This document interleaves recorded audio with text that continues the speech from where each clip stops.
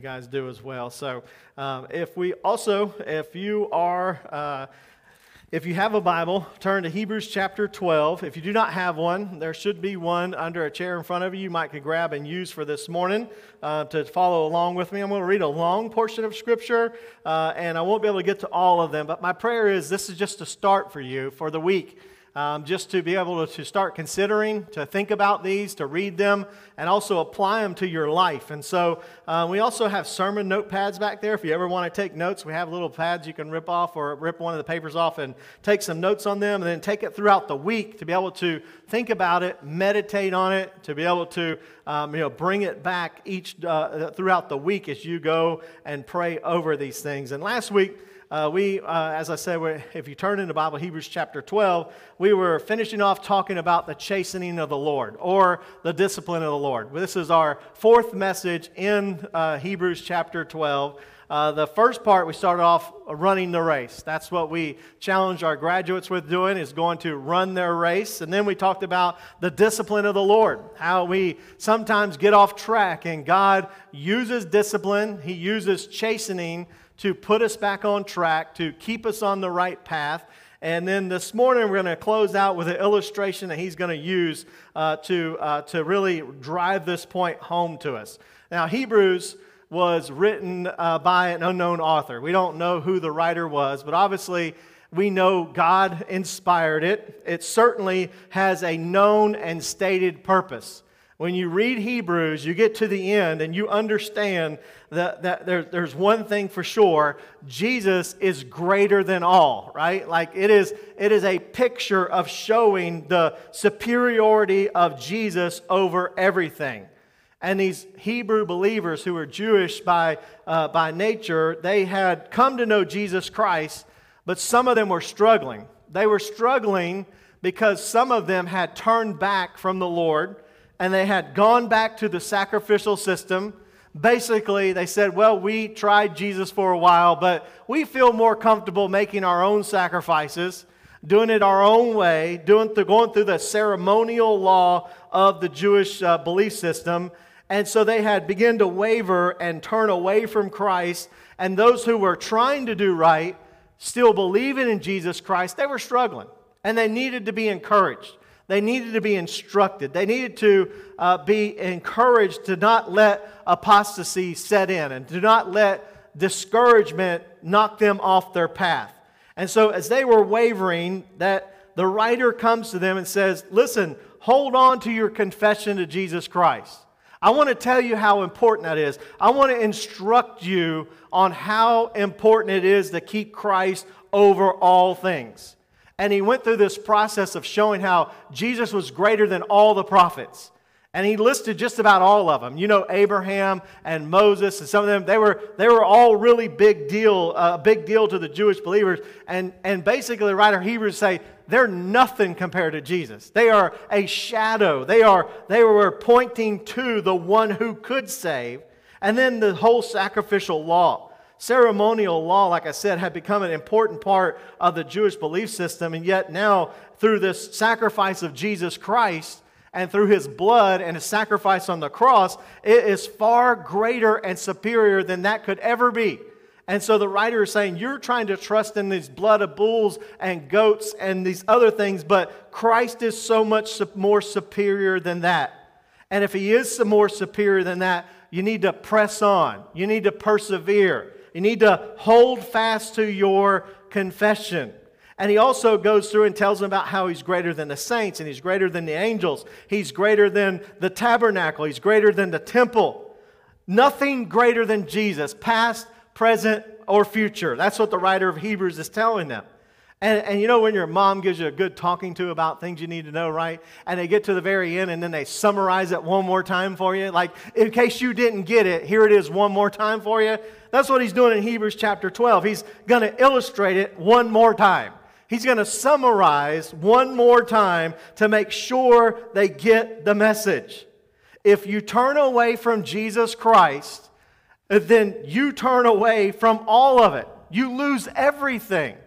It is not Jesus plus these other things, and you can hold on to these things and they make you righteous and Jesus makes you righteous. No, what he's saying is when you turn away from Jesus Christ, you turn away from it all. It's not Jesus plus these things or Jesus minus other things. It is Him and Him alone. There is no option B. There is no door number 2. It is Christ and Him alone. And we need to persevere in that. And when we turn away from Jesus, there's nothing else that can save you. There is nothing else that is more important than the main thing. Jesus told His disciples this in John 14:6. He says, I am the way, the truth, and the life. No one comes to the Father except through me. Now, there are many ways to Jesus Christ, but there's only one way to God.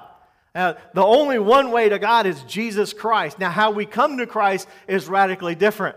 I was talking to some pastors this week, and one of them was a very illustrated testimony. He was telling about his life and how he was dealing drugs, and he was hard into the world, and he was doing all these things, and then Christ saved him out of the middle of that, and it was a radical transformation for his life. And he looked at me and says, "What about you?" And I said, "Well, I got saved when I was 9 years old, but when I was 8 years old, I stole a few cookies. But other than that, I don't have like a radical testimony, right?" And you might be saying you stole more than a few cookies. But maybe it was more than a few cookies. But anyhow, there are many paths to Christ. We all have different testimonies. And what a wonderful testimony it is to have a testimony in the Lord. By the way, if you have a testimony in the Lord, that's your testimony. That's the testimony God gave you. Don't ever be ashamed of it. When I was younger, like I said, many times you think about your testimony, you think, well, there's nothing so great about it. But now that I have kids, I love for them to be able to have a testimony of being saved at a young age and living for God their whole life, right? That's a great testimony too. And it's a great testimony when people live in the world and God radically transformed their life. What a great testimony of those who have Damascus Road experiences, great testimonies. But the point being is many ways to Jesus, but only one way to God. We all go the same way. I'm a pastor and I preach God's word, but I don't go to heaven because of that. I'm not different than you or anyone else who has taken a breath on this earth. We are all sinners. We have all been separated from God, and there's only one solution. That's what the writer of Hebrews is telling us. There are many paths to Jesus, but only one way. And when you turn away from Jesus, you lose it all. And the only way you must continue to persevere in that. Don't back away from your commitment in Christ. He is worthy to be pursued. Take another step, persevere in the faith, push the world away, and keep pursuing Christ with all that you have, because there's no other option that's going to make you better than you are with Christ. And listen, I say that this morning, and the writer says this as well, that many people say, well, I'm going to try Jesus for a little while. If it doesn't work out, I'll go back to my old way. Or maybe I'll just add him to my beliefs. Or maybe I'll just be more happy with knowing that I know Christ and saying that when I die, I might go to heaven because I have confessed him at one time in my life. But what the writer is saying, no, currently, consistently, every day of your life, pursue Jesus Christ. That's the way that you live this life. That's the way you persevere. That's the way you make sure you do not fall away. And the writer uses a very familiar illustration this morning to the Jewish people. They would have known this very well. To us, it's a little harder. But my prayer is by the time I get done, you can see this picture and this illustration will mean something to you just as it meant something to them. And so the writer contrasts two different mountains. He shows the Jewish people here, and he's telling them, I want to show you this Mount Sinai, and I want to show you Mount Zion. I want to show you all that Sinai represents, and then I want to show you all that Mount Zion represents. And so Hebrews chapter 12, verse 18, he begins. I want to read from 18 all the way to the end. Like I said, I know it's a little lengthy, but I want you to follow with me. So verse 18 says this, "For you have not come to the mountain that may be touched, and that burned with fire, and to blackness and darkness and tempest, and the sound of the trumpet and the voice of words, so that those who heard it begged that the word should not be spoken to them anymore. For they could not endure what was commanded. And if so much as a beast touches the mountain, it shall be stoned or shot with an arrow. And so terrifying it was so terrifying was the sight that Moses said, I am exceedingly afraid and trembling. But you have come to the Mount Zion and to the city of the living God, to the heavenly Jerusalem, to the innumerable company of angels, to the general assembly and church of the firstborn who are registered in heaven, to God, the judge of all, to the spirits of just men made perfect, to Jesus, the mediator of the new covenant, and to the blood of sprinkling that speaks better things than that of Abel. See to it that you do not refuse him who speaks. For if they did not escape who refused him who spoke on earth, how much more shall we not escape if we turn away from him who speaks from heaven, whose voice then shook the earth? But now he has promised, saying, Yet once more I shake not only the earth, but also heaven. Now this, yet once more, indicates the removal of all things that are being shaken, as of the things that are made, and that the things which cannot be shaken may remain. Therefore, since we are receiving a kingdom which cannot be shaken, let us have grace by which we may serve God acceptably with reverence and godly fear, for our God is a consuming fire. Let me tell you, I don't know about you, but just reading Hebrews is a masterpiece, right? I mean, it kind of draws you in. I mean, I told you from the beginning, as a literary standpoint, it is a masterpiece. And sometimes as we see this, it gets lost in the impact of what we say because, like I said, we don't really have the background and we don't really have the audience of what the original Jews would have understood. But as these truths unfold, let's talk first about Mount Sinai. Now, Mount Sinai is not mentioned in verses 18 through 21, but it certainly is what's inferred. Everyone would have known he's talking about Mount Sinai. Mount Sinai represented the Old Covenant. When you read your Bible, you have the Old Covenant and then you have the New Covenant, right? You have the Old Testament, you have the New Testament. The Old Testament is dominated by the Mosaic Covenant, the law. It's associated with when God spoke to Moses and gave the law, the 10 Commandments. And the mount itself, like I said, represents this Old Covenant. And listen, if you read much of the Old Testament, if you did the Bible throughout a year, and you made it past Numbers. Many of you know what I'm talking about, right? A lot of times we go really good until Numbers, and then we kind of fall away. But if you push through and you read the Old Testament, you realize there's a radical difference between the Old Testament and the New Testament. And mainly in the Old Testament, you see the fear of God. You see the seriousness of God. You see the holiness of God. You see God say, you touch this and you will die. And you see the ark fall and someone go to grab the ark, and sure enough, he dies.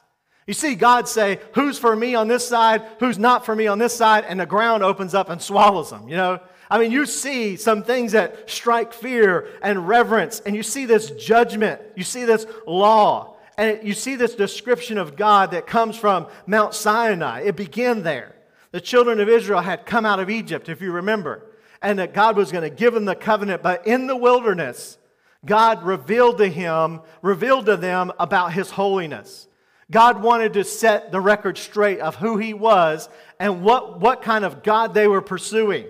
And Moses goes up to get the law, and on Mount Sinai it shook and it thundered and the quaking was. And even verse 12 it says, "You have come to the mount that might be touched."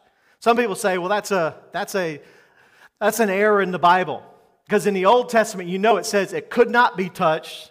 And now in verse 12, he's saying this is the mount that might be touched. So there's an error in the Bible. Well, if you study it in the original Greek and you understand it, what it literally means is just a tangible mountain. It was a physical mountain, meaning that it physically existed and you could touch this mountain. And so it didn't mean like you could touch it, like they were allowed to touch this mountain. No, it simply meant it was physical or tangible, because one thing was for clear and one thing was direct. That when the law was given, no one could touch that mountain. Matter of fact, not beast or animal. It said if they got close to it, kill it, stone it. Don't even let it even approach the holiness of God. And when you read it, it gives a terrifying account of what was happening in Jewish history. As a matter of fact, here it even tells us that Moses quaked in fear. Moses was shaken to the core when he came into the presence of God. And when God demonstrated His holiness, His awesomeness, and no one could touch that mountain, it was so holy that no one defiled, no one human, no one who had sin in their life could step foot on that mountain. It represented the unapproachableness of God in His holiness and His righteousness. And through that, you saw His power displayed. It says there was fire, there was darkness, there was blackness, there was tempest. There were sounds of trumpets, which represented judgment. And there was voice of words that would thunder the mountain. There was earthquakes and mountains and smoking. And it terrified the people. It scared them to death.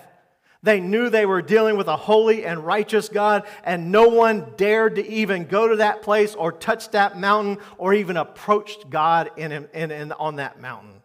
For man to think that he could come to God on his own basis was not even a possibility.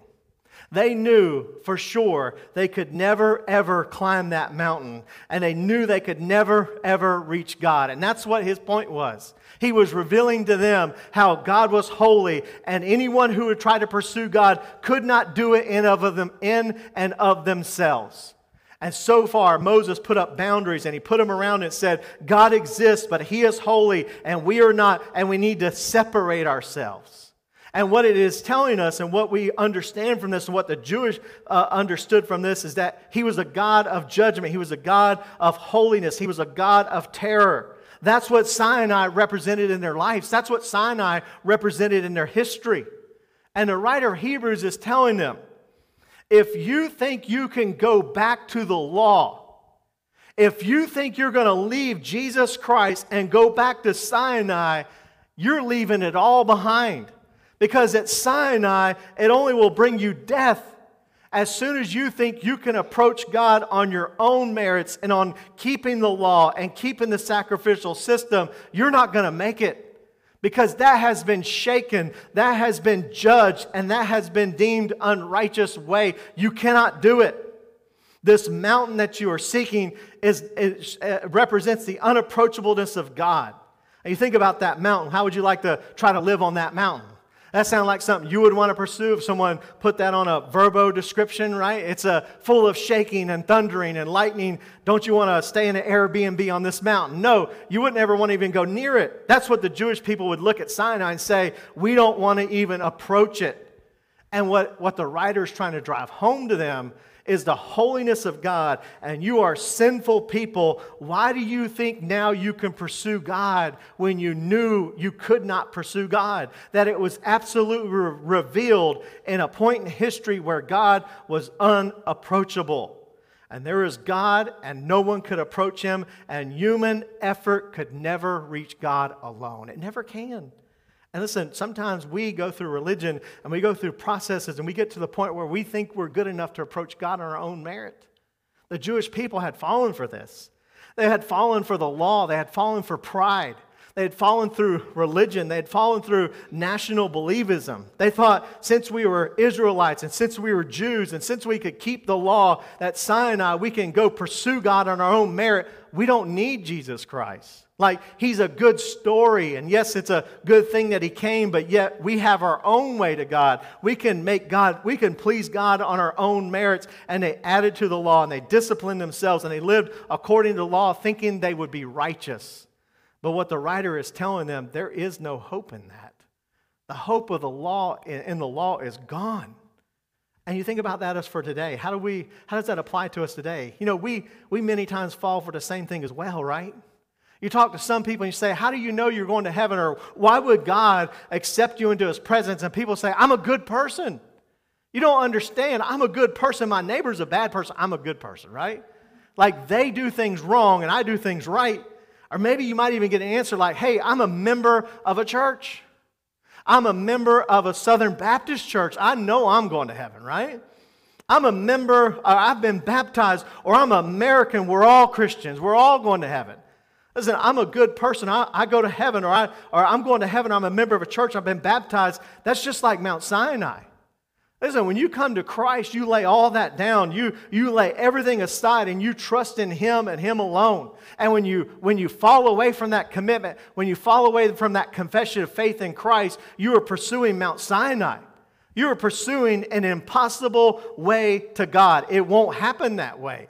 Christianity is not built upon your works. It's built upon the works of Christ. It is that Christ comes into your heart and He regenerates your heart. He changes your heart first. Then we're converted to the outside. Religion says, reach God by the outside, by doing good works, by going to church. Be converted through the things that you do. And it's an easy trap because, like one philosopher says, we are incurably religious, are we not? We want to feel like we are pleasing God. We want to feel like we're in favor with God. But none of those things actually make us righteous with God. And Sinai, the law, good works, being a member of a church, being baptized, keeping the sacrificial law, the dietary laws of the Old Testament, what the writer is driving home, Sinai is not an option. It has been shaken. It has fallen. The law will not get you to heaven. And if you're giving up Jesus Christ to go back to that, then you do not have hope. Paul drives this home as well in Galatians chapter 2, verse 16. You can jot this down and look at this later. It says this, knowing that a man is not justified by the works of the law, but by faith in Jesus Christ.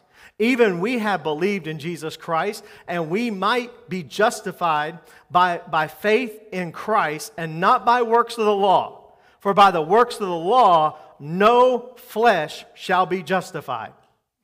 He's saying, if you want to go back to the law, no one will be justified by the law. No one will make it. No one can do it. And so if you think about your favor with God, or if you were to face God this morning, what would be your plea to the Lord? Would your plea include you being a good person? Would your plea include you going to church? Would your plea include saying that you were a member of a denomination or that you've been baptized? Let me tell you what the writer of Hebrews is driving home is that your plea better not be nothing of Sinai, because it will not gain you favor with God. It will not. It cannot. It is impossible to be justified by the law any longer. But in contrast, rather than believing in Mount Sinai, what should you pursue? Pursue Mount Zion. And he begins to describe Mount Zion in verse 22 through 24. Here's what he says about Mount Zion.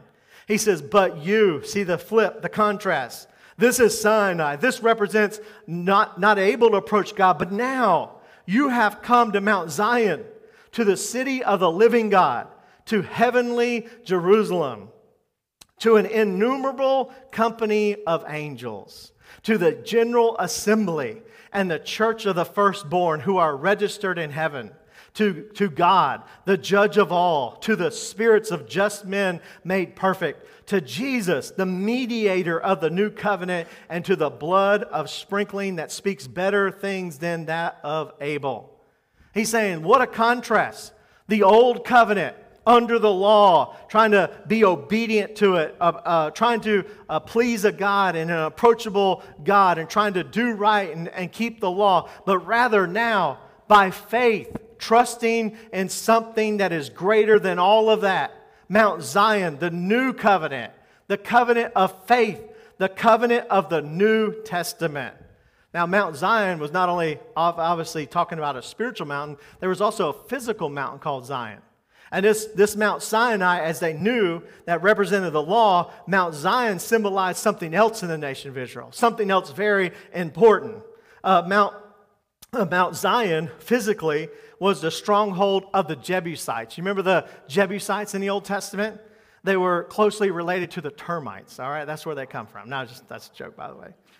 The Jebusites occupied Jebus, which later became Jerusalem. And when they conquered it and David took over the city in the 7th year of his reign, he took the stronghold of the Jebusites, which was over Mount Zion. That was their stronghold. And that Mount Zion is now what we know as Jerusalem. And in Mount Zion, David put the Ark of the Covenant there, and that was the dwelling place of God. And a lot of times you read through the Psalms and you read through some of the Old Testament poetry books, you'll hear them talking about Mount Zion and Mount Zion and Mount Zion. So it's a spiritual representation of heaven, but it was also a physical mountain that the Jewish people would have known very well. It'd be like me saying, go to Jacksonville or go to, this place or that place. They knew it. They touched it. They knew where this was. And on that mountain rather than the law, was the sacrificial system. See, on that mountain was the covenant of God, and on that mountain they had become to where they would go get their sins forgiven, and they would bring their sacrifices, and the lambs were slain, and the bulls were slain, and they were invited to go to that mountain. And on Zion, they would go to that place to be able to have their sins forgiven physically through the sacrificial system. And it was a place where they would understand that through the law of Sinai, you would never approach that mountain, but Zion, every year you would go and approach God on that mountain, and the high priest would make a sacrifice or make an atonement for the sins every year. And so Jerusalem was built on those two mountains, in between Sinai, which was in the wilderness, or in Zion, which was Jerusalem, and which was the overall theme of the history of the city of Jerusalem, was the place where God accepted the sacrifices. And that meant God wanted a relationship with man, and through the law it was impossible, but through the sacrificial system it was temporarily possible, but then it began to be shaken there, and then through Zion pictures this offering that comes not of the blood of bull and goats, but from who? From the blood of Jesus Christ. Where did Jesus Christ die? In Jerusalem, in Mount Zion. It represents the new covenant. It represents the covenant that supersedes the old covenant. It is not that he abolished the law, he superseded the law, because he lived a life of the law, and he paid the price for you and for me, and he took that sacrifice to the cross of Jesus Christ, and when he shed his blood and he offered the blood of Jesus Christ, when he offered his blood to God, it was accepted, and he was resurrected, and he ascended on high into Zion. And if you're going to go to that place, how do we serve God? Through the blood of Jesus Christ. He is the mediator of the new covenant. There it is. He's the mediator. He's the only one that can get you there. You're not your own mediator. You need someone to stand on your behalf, and that was Jesus Christ. And for you and for me, what a thing to pursue in our life. And he's saying, don't go after the old, stick with the new, and persevere in your faith, because that will bring you to this kingdom of Zion in the future. We read this twice, but I want you to think about this Zion a little bit, this heaven. Because I think for us, a lot of times people have used that phrase. Sometimes Christians are too heavenly minded to be any earthly good. You ever heard that? Well, you know what? I think that's flipped in our recent years, right? We're too earthly minded to be any heavenly good, right? Listen, we have a tendency to latch on to things of this world. And we have a tendency to get real focused on the things that's right in front of us. And many times we live for just the things that we see. We get very upset over the things that we see in our culture, the things that we see in our country, the things that we see going on in our world.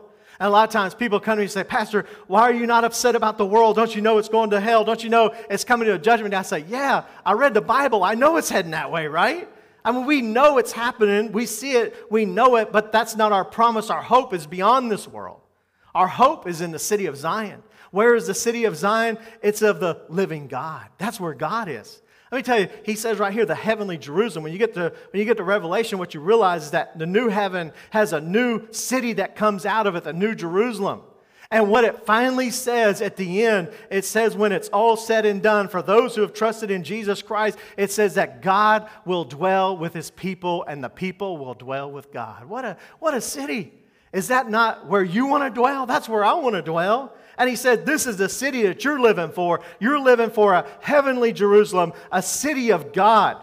And it's encamped by an innumerable company of angels. Listen, next week, I'm going to talk about angels. You know, just thinking about not just one angel, but innumerable company of angels. Alyssa was talking about us singing in heaven. I don't think I'll be able to sing in heaven. But anyways, I'll be able to make a joyful noise, right? But I think about heaven. I think about the worship. I think about innumerable amounts of angels singing the worship and praise to God. I mean, what a city. And then he says the general assembly, the church of the firstborn, those who are registered in heaven. You know what that literally means? Those who are citizens of heaven. If you read later on in Paul's writings, you know what he tells us? He says, you're a sojourner. You're a pilgrim in this world.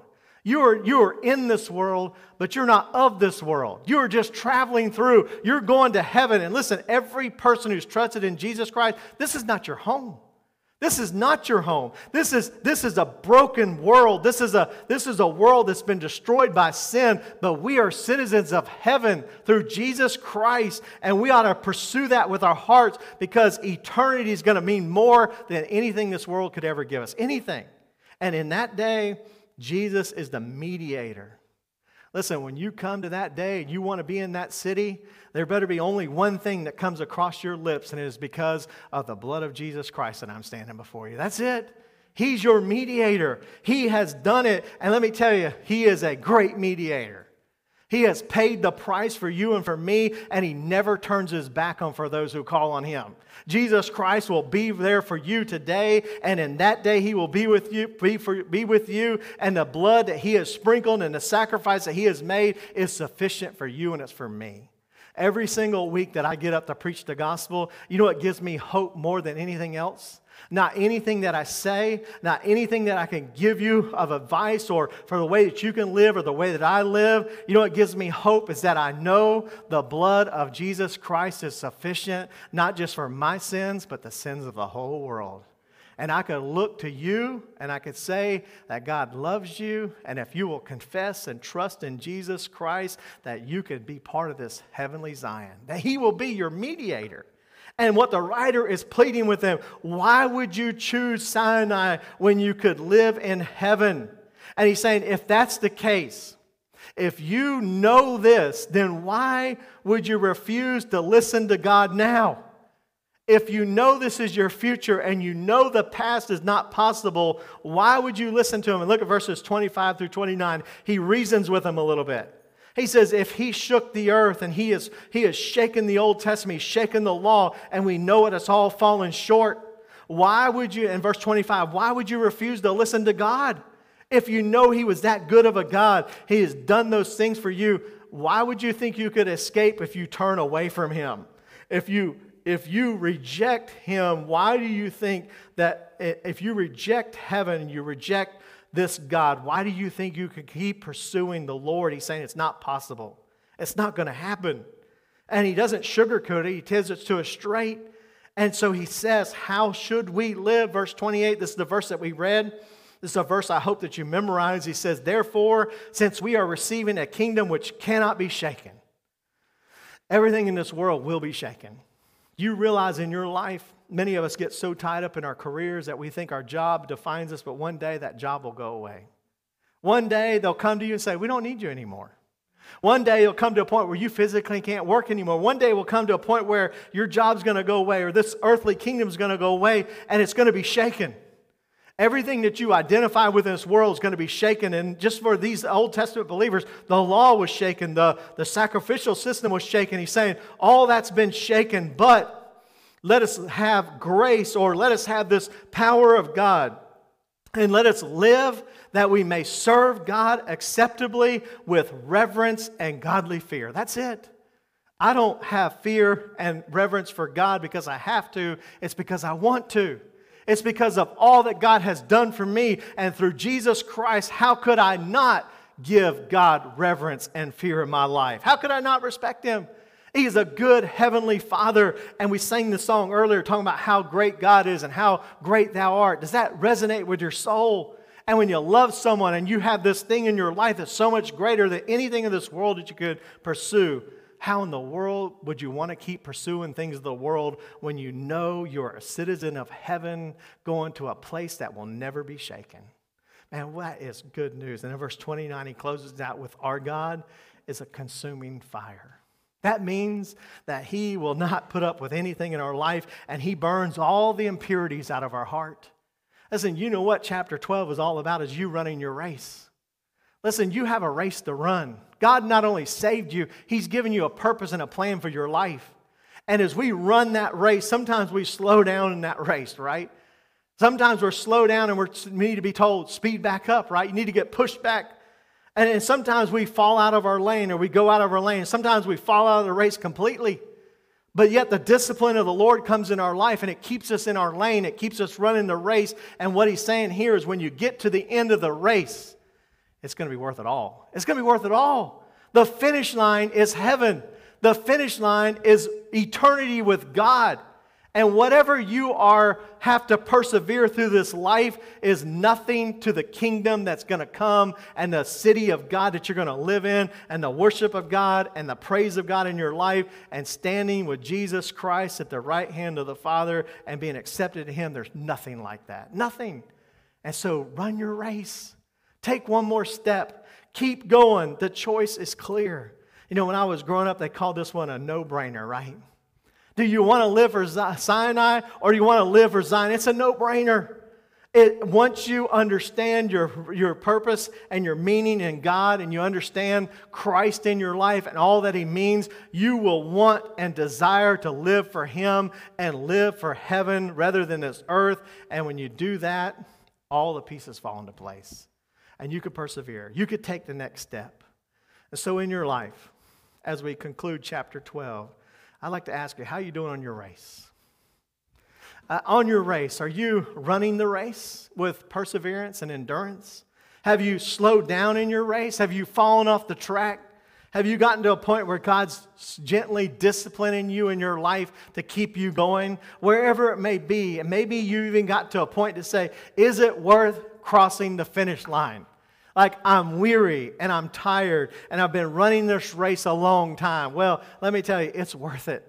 It's worth it, and take another step. Pursue God with all your heart and continue on your path for the Lord, because it's going to be worth it all. It's going to be worth it all. That's what the writer tells them. Don't go back to Mount Sinai, but continue to pursue Zion, and it'll be greater than anything in your life you could ever pursue, because it is God and His city and Christ the mediator. Let's pray together this morning. Dear Heavenly Father, we do come before you this morning, Lord. And God, I do pray for our hearts. I pray for our journey of our faith, Lord. I pray this morning, God, maybe somebody came in here this morning, they've been shaken. Maybe they thought by good works, or maybe they thought by joining a church, or maybe they thought by trying hard that they could please you, Lord. I pray this morning, may they come to the realization that every person must come to this realization, that all have sinned and fallen short of the glory of God. Listen, that is step A of the gospel. To understand that you can't make it. And listen, that's okay. That's okay, because the solution to that is that someone made it for you. And that someone is Jesus Christ. He lived a perfect life. He satisfied the law. He did what you couldn't do. And He did it because He loved you. He loves you right as you are right now. The Bible says, while we were yet sinners, Christ died for us. He demonstrated His love towards us. And so this morning, as you come to understanding heaven, it's not because you have earned it. It's because you have been a sinner and you know God is unapproachable, but yet through Jesus Christ, this mediator, He is an approachable God now. And through Jesus Christ, you could have something that you could never have any other way. It won't come by joining this church. It won't come by being baptized. It won't come by being a good person. It comes by faith in Jesus Christ. That's what the Bible talks about. And this morning, you can do that.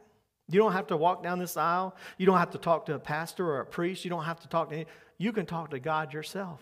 You can ask God this morning and trust in Him and say, Dear Lord Jesus, I know I'm a sinner.